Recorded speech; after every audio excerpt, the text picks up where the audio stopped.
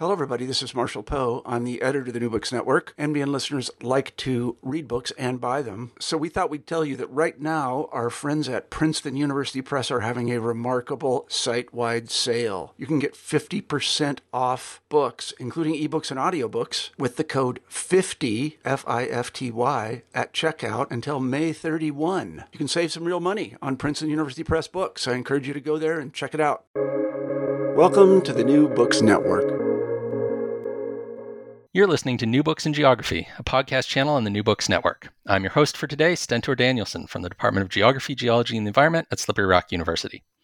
Today, I'll be talking to Catalina de Onís, author of Energy Islands, Metaphors of Power, Extractivism, and Justice in Puerto Rico, published this year by University of California Press. Dr. de Onís, welcome to the show. Thank you so much for having me. So to start off, why don't you tell our listeners a bit about your background and how you came to write this book?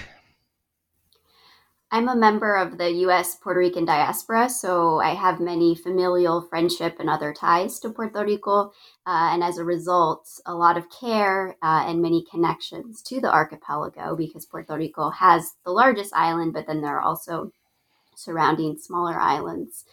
And my main motivation for writing this book is because the importance of electric energy issues, politics, and movements in Puerto Rico are very, very present. They make front page headlines all the time, and there's great urgency in addressing these issues of life and death if we think about the unreliability of these transmission and distribution systems for electricity, and also the centralized infrastructure. As you know, when the power goes out, there are very serious consequences with those who might rely on dialysis, who might rely on oxygen therapy, who might need medication refrigerated, and we could go on and thinking about the importance of these issues and their very serious consequences.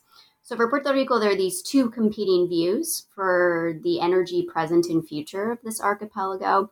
So one dominant perspective is having these imported fossil fuels with some large solar farms that involve outside money that are not self-developed and directed by those who are most impacted. And then an alternative to this dominant approach and this dominant advocacy is to have these solar community or solar comunitario projects, such as those advanced by Queremos Sol, or We Want Sun, which is a proposal by civil society that argues for demand management, distributed rooftop solar, and battery energy storage systems that are installed by and imagined by local community members that is also part of the process of making PREPA, that's the Puerto Rico Electric Power Authority, accountable to everyday people. So you can see these very different perspectives on how to move forward. And that was very much motivating for me to try to address the complexities of that in this book. Great. And the book has a series of personal interludes, which you call roots/raíces. So that's roots as in roads, roots like the bottom of a plant, and then the Spanish word for roots in that second sense. And in one of those, you mentioned that you had previously written a book about Puerto Rico and decided not to publish that one. And I thought you made a great illustration of how you're thinking through your ethical responsibilities to the people and the place that you're researching. So could you tell us about your decision process there and then why you decided that now you do want to publish a book about Puerto Rico? This has certainly been a multi-year project with a lot of complexities to it.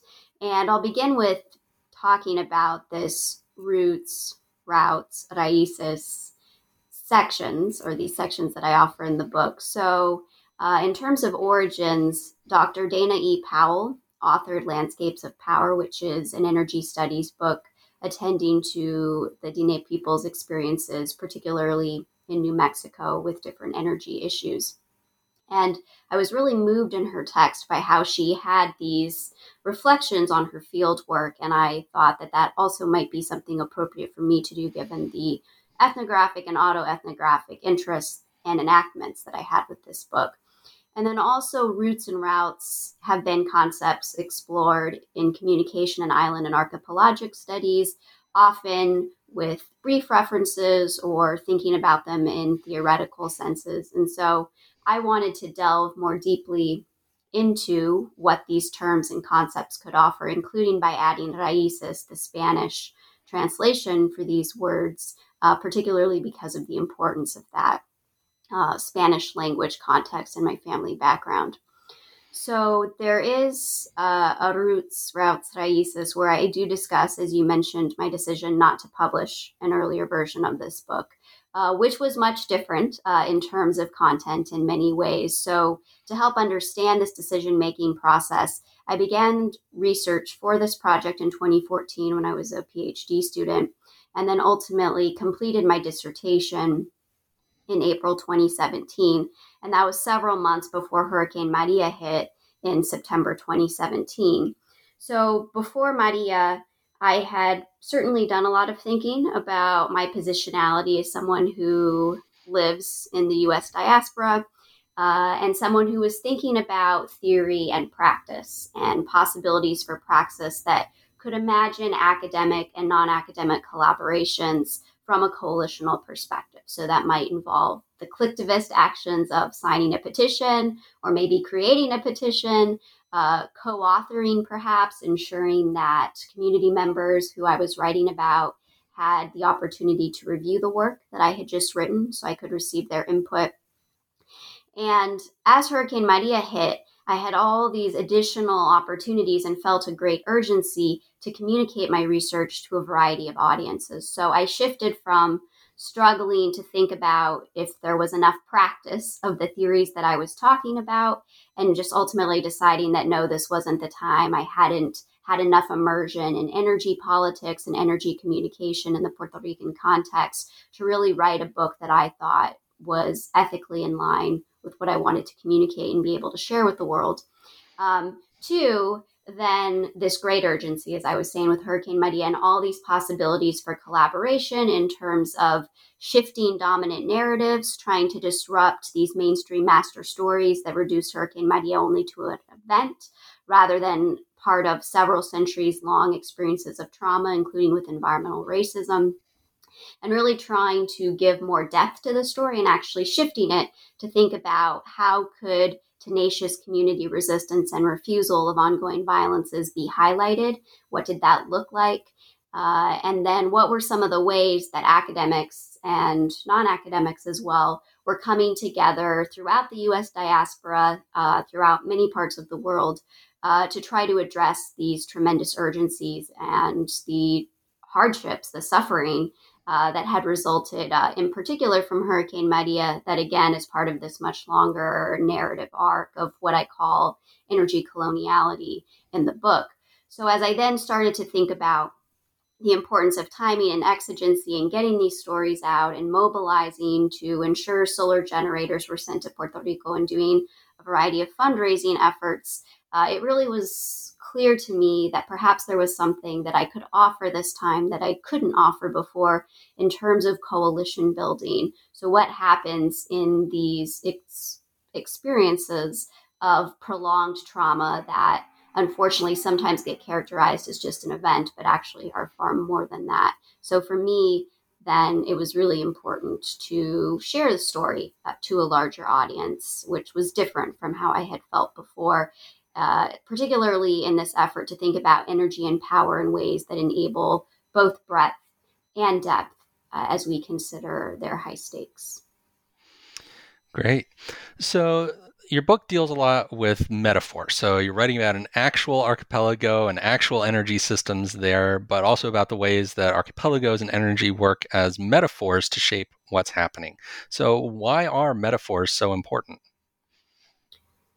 In many cases, I think they often go unexamined or underexamined as they're used in our everyday talk. They are pervasive, and they play a very large role in constituting or shaping how we, in our different communities and individually, understand the world in various situated contexts. So I think by looking at metaphors carefully and all that they might communicate, we have opportunities then to think about how selecting one metaphor rather than another can shape different realities and experiences. So we might think about the use of the language of setting boundaries with technology, Well, the use of boundaries can result in entirely different ways of thinking about a topic than if we were to use a different type of metaphor, for example.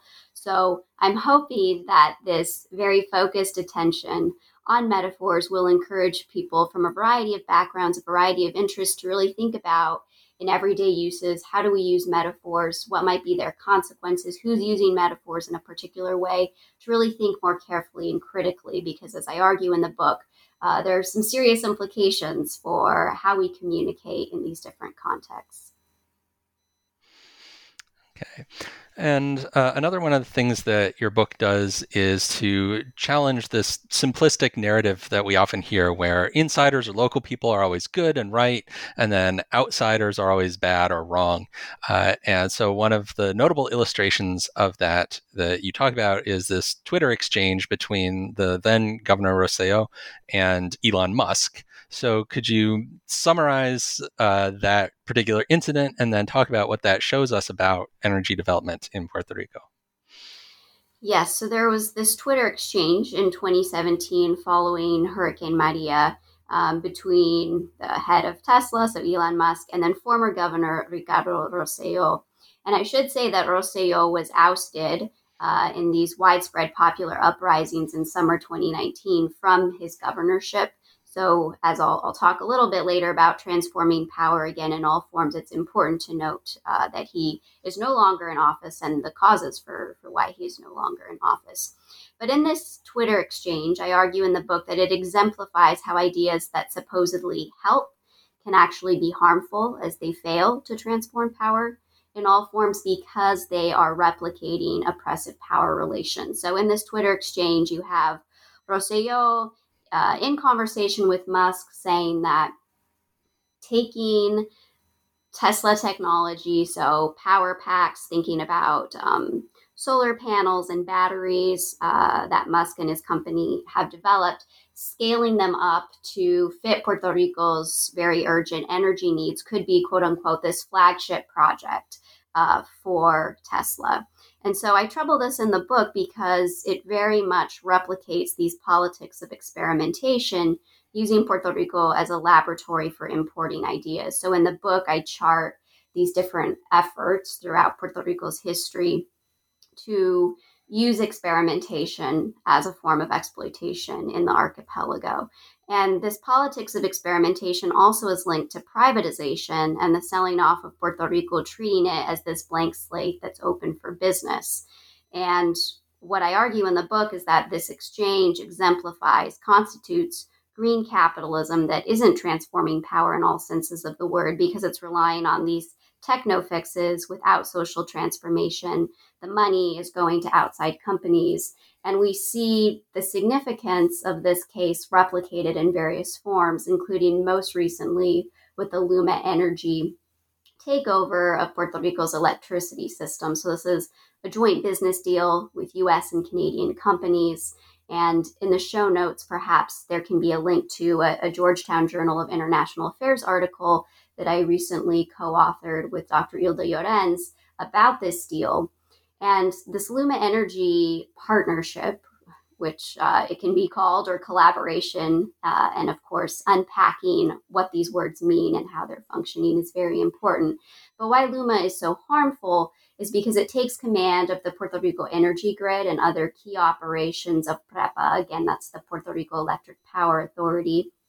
And it takes command for 15 years. Different individuals who are ratepayers or energy actors, as I call them in the book, are expecting to pay much, much higher bills. There are serious layoff concerns and uncertainty for the utilities' unionized workers. And most recently, there have been several blackouts, including one in early June that led to power loss for 800,000 people. And the Luma deal is about rebuilding existing infrastructure and reliance on imported fossil fuels. And as I spoke about at the beginning of the interview, these really are life and death issues and consequences when we think about power outages and who's disproportionately impacted, particularly those in the southeast of the largest island are very vulnerable to these outages, even though they, in their communities, are generating the greatest percentage of power for those then up in the north. And this LUMA deal extends past deals with no-bid private contracts, such as with Whitefish Energy. And it really is part of this ongoing story of energy coloniality, who has energy privilege and who doesn't. So who can escape, having these outages, who's facing the disproportionate impacts of these centralized fossil fuel plants with imported hydrocarbons, and then who is experiencing the environmental racism that results. So this is all part of a very concerning energy landscape and waterscape, to think more in archipelagic terms of all the interconnections of power and all the ways that these dominant systems need to be resisted and are being resisted by many energy actors today. Yeah, and so then the kind of opposite side of the coin there is that you talk about work that you did with a network of other scholars and advocates located in the mainland United States to support energy justice in Puerto Rico. So could you talk about what were some of the notable accomplishments that you had with that network, and how did you navigate your ethical responsibilities to the people that were actually living on the islands? Yes, thank you for that question. In thinking about these different struggles over energy and energy politics and energy movements, there's a concept that I develop in my book called archipelagos of power. So thinking about different groupings or different individuals as these different islands and how different actors can come together to constitute what we might imagine as archipelagos, or these different interconnections or relationalities. And so, as I discuss in the book, these can be oppressive, as the previous example with Musk and Rosselló exemplifies, and they hopefully can lead to alternatives that are more liberatory as well, as we think about all the possibilities of considering this archipelagos of power concept. And so, during the Hurricane Maria aftermath, I was very fortunate and very happy to collaborate with a number of individuals who cared deeply about the tremendous suffering that many people were experiencing in Puerto Rico. So I have a colleague, Dr. Alaires Santos, whose work and organizing in Oregon has been very inspiring. And by work, I mean her academic contributions and her book, Our Caribbean Kin, where she talks about a family of islands. So how transcolonial solidarities rooted in shared experiences can actually lead to strong, tenacious refusal against these oppressive systems, these oppressive structures. And so in really thinking about coalitional politics and ways to support ethically these different efforts that don't just replicate kind of an outsider knows best approach, I really was inspired by Dr. De Santos' work. And then she, on the ground in Oregon, was contributing to many efforts to shift dominant narratives about Puerto Rico, to try to fundraise. And so her efforts were deeply inspiring in thinking about how to build these different coalitional networks, or an archipelago or archipelagos of power. So she and I and other professors in Oregon were all in conversation about how we could join together to address the most pressing issues at the moment for our Caribbean kin, to use her term, in Puerto Rico. And then also in Salem, Oregon, where I was living at the time, there were a number of radio and fundraising efforts that occurred. Radio to, again, try to shift the dominant narrative that was being told by mainstream media that was only trauma-centric, that didn't recognize the agency and self-determination capacities of local people. And then also there were some collaborations between my colleagues in Rhode Island, Dr. Hilda Llorens and Dr. Carlos Garcia Quijano.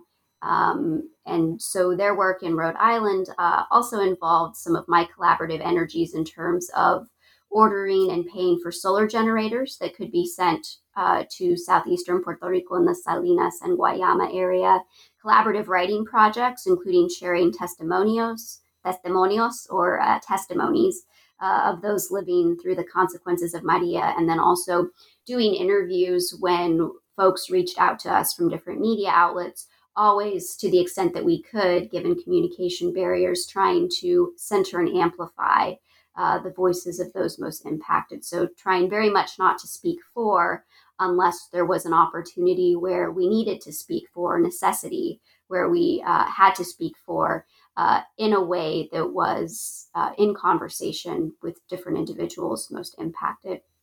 And just in thinking about these archipelagos of power, I do draw on the work of Professors Maria Lugones and Garma Chavez, who frame coalitions as horizons of possibility.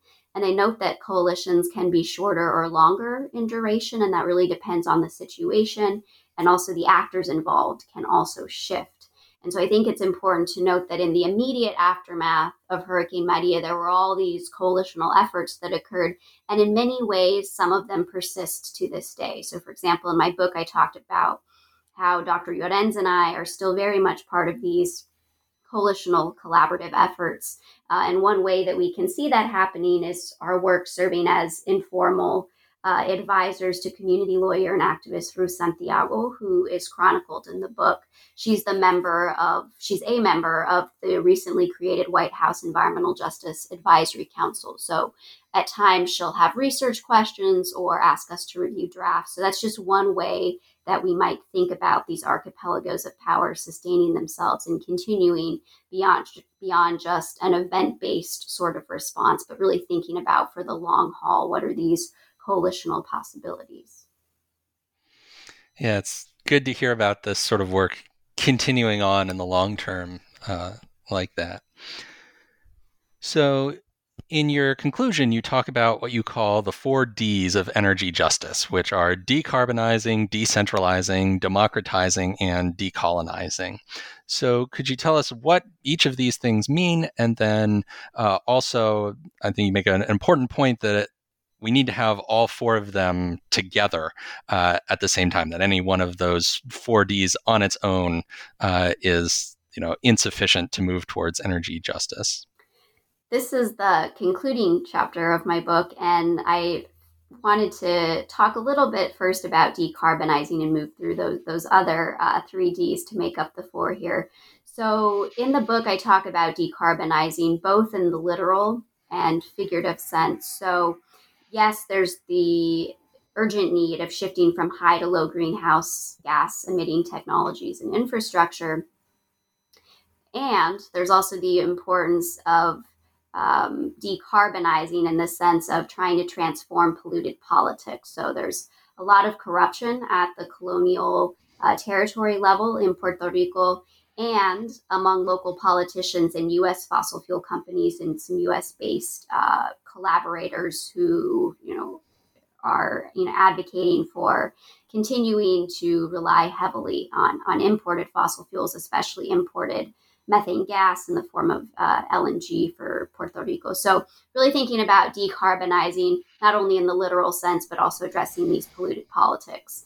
And moving on to a second D, that would be decentralizing, both in the literal and figurative sense. So centralized power plants have proved to be disastrous in Puerto Rico in terms of the consequences when earthquakes occur, and also the wires and poles with more traditional forms of transmission and distribution also have proven to be disastrous during hurricanes. So thinking about what are possibilities when these infrastructures are decentralized and not in such centralized areas or relying on these connections with centralized plants.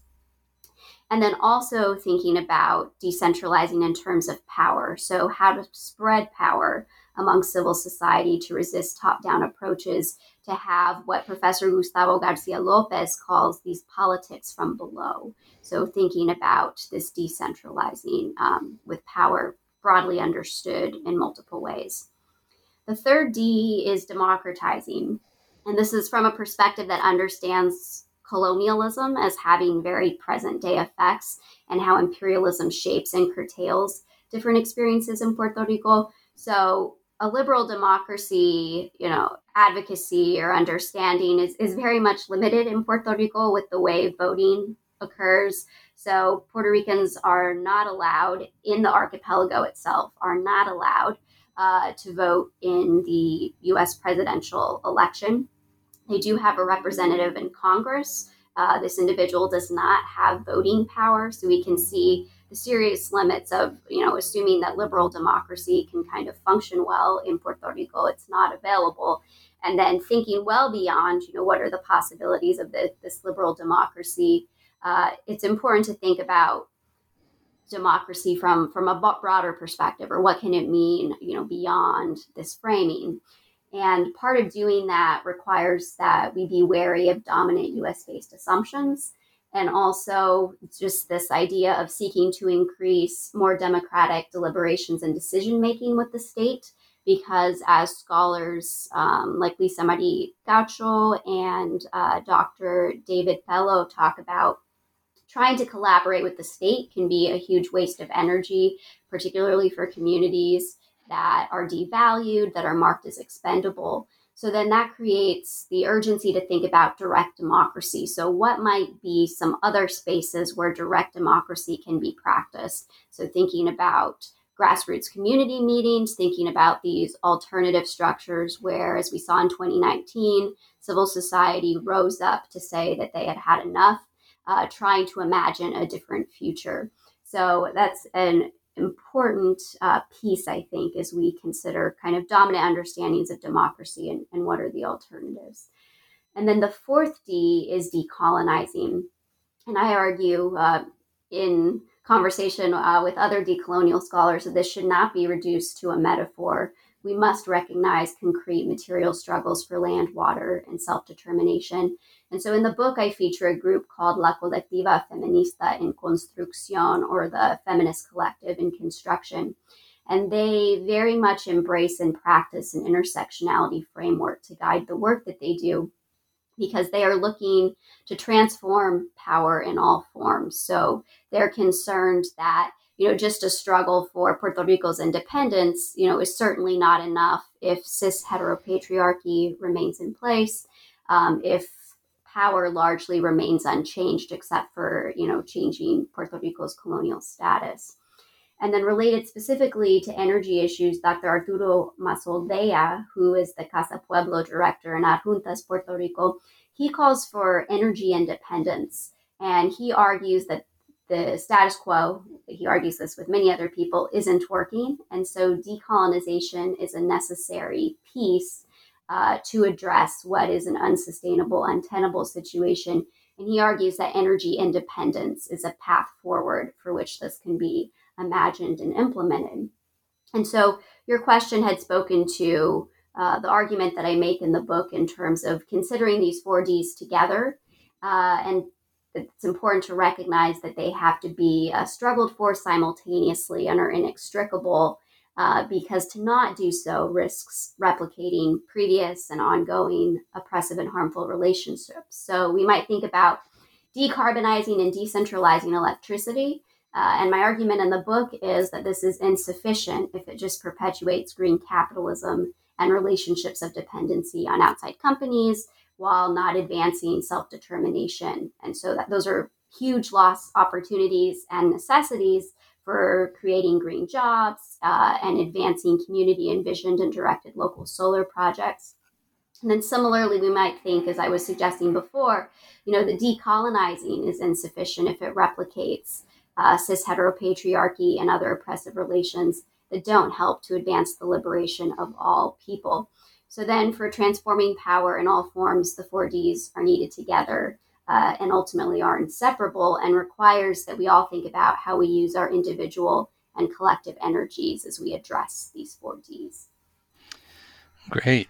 So now I'd like to go from the conclusion of the book all the way back to the beginning and talk about the cover, because you've got this really great image on it that was made by Mabet Colom Perez, one of the people that you worked with in your research. And I'll do my best to describe it since we're an audio podcast here. So at the top, you have a set of power transmission lines that's highlighted against a sunset sky. Then below that, there's a row of solar panels And then standing in front of them, there's 6 people with their arms around each other, and they're all wearing hard hats and shirts from Coqui Solar, one of the organizations that you talk about in the book. And then below that at the bottom, there's a map of Puerto Rico. So could you tell us a bit about who the artist is, what the image means, and why you chose it for the cover of the book? Yes, so Mabel Colon Perez is an undergraduate student who lives in Guayama, Puerto Rico. So that's this southeastern region that I've been referencing. And she lives very close to the Carbonera. That's a U.S.-owned coal plant. The U.S. company is AES. And as I talk about in the book, there's this very, very large pile, which doesn't really adequately describe how large this coal ash pile is.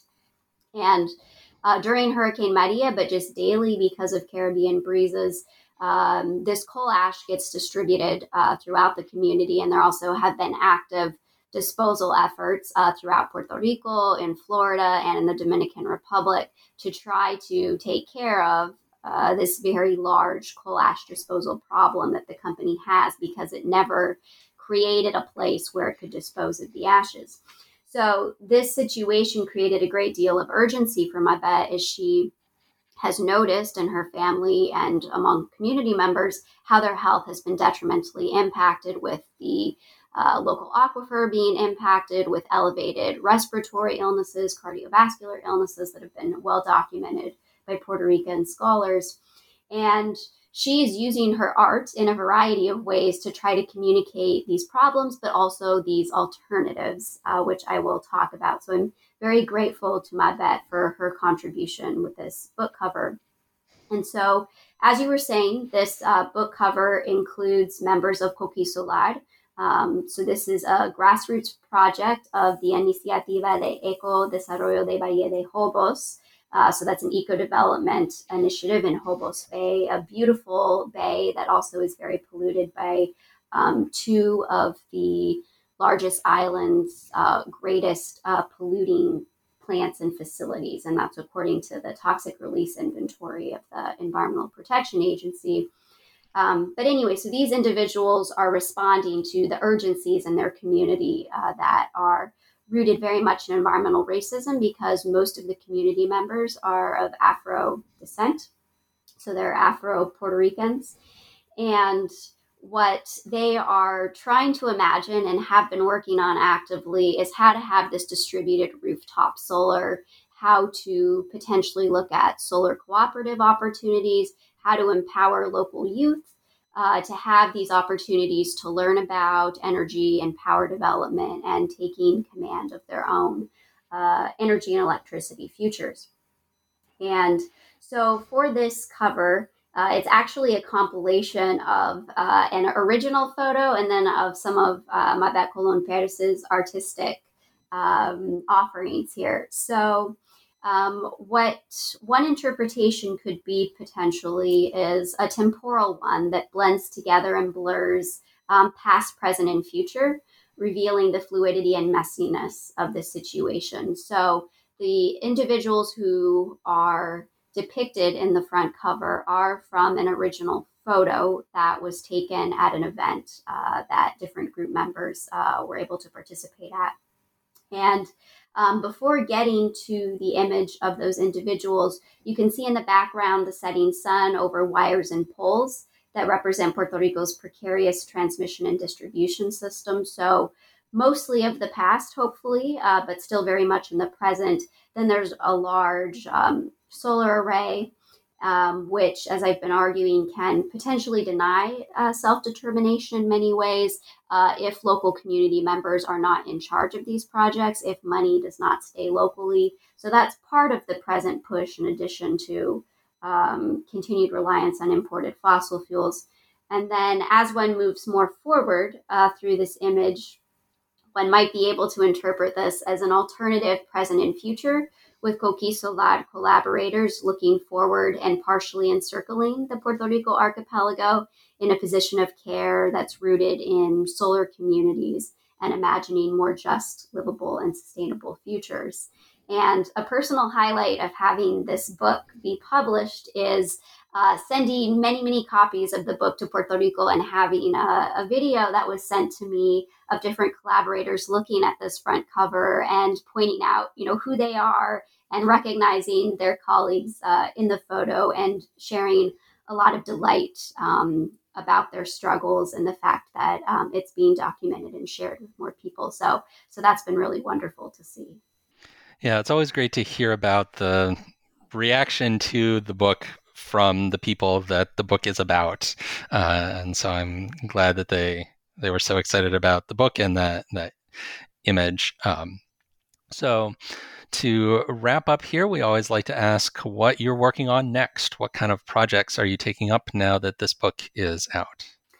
In collaboration with this book, and as discussed in Chapter 4, Rewiring Coalitions, Dr. Hilda Llorens and I, and her son Khalil, and Mabet Colon Perez, who we were just talking about, who designed the book cover, who did the art for it, we've been working on this intergenerational project of creating a bilingual environmental justice children's book. It's called La Justicia Ambiental es para ti, para mí, or Environmental Justice is for you and me.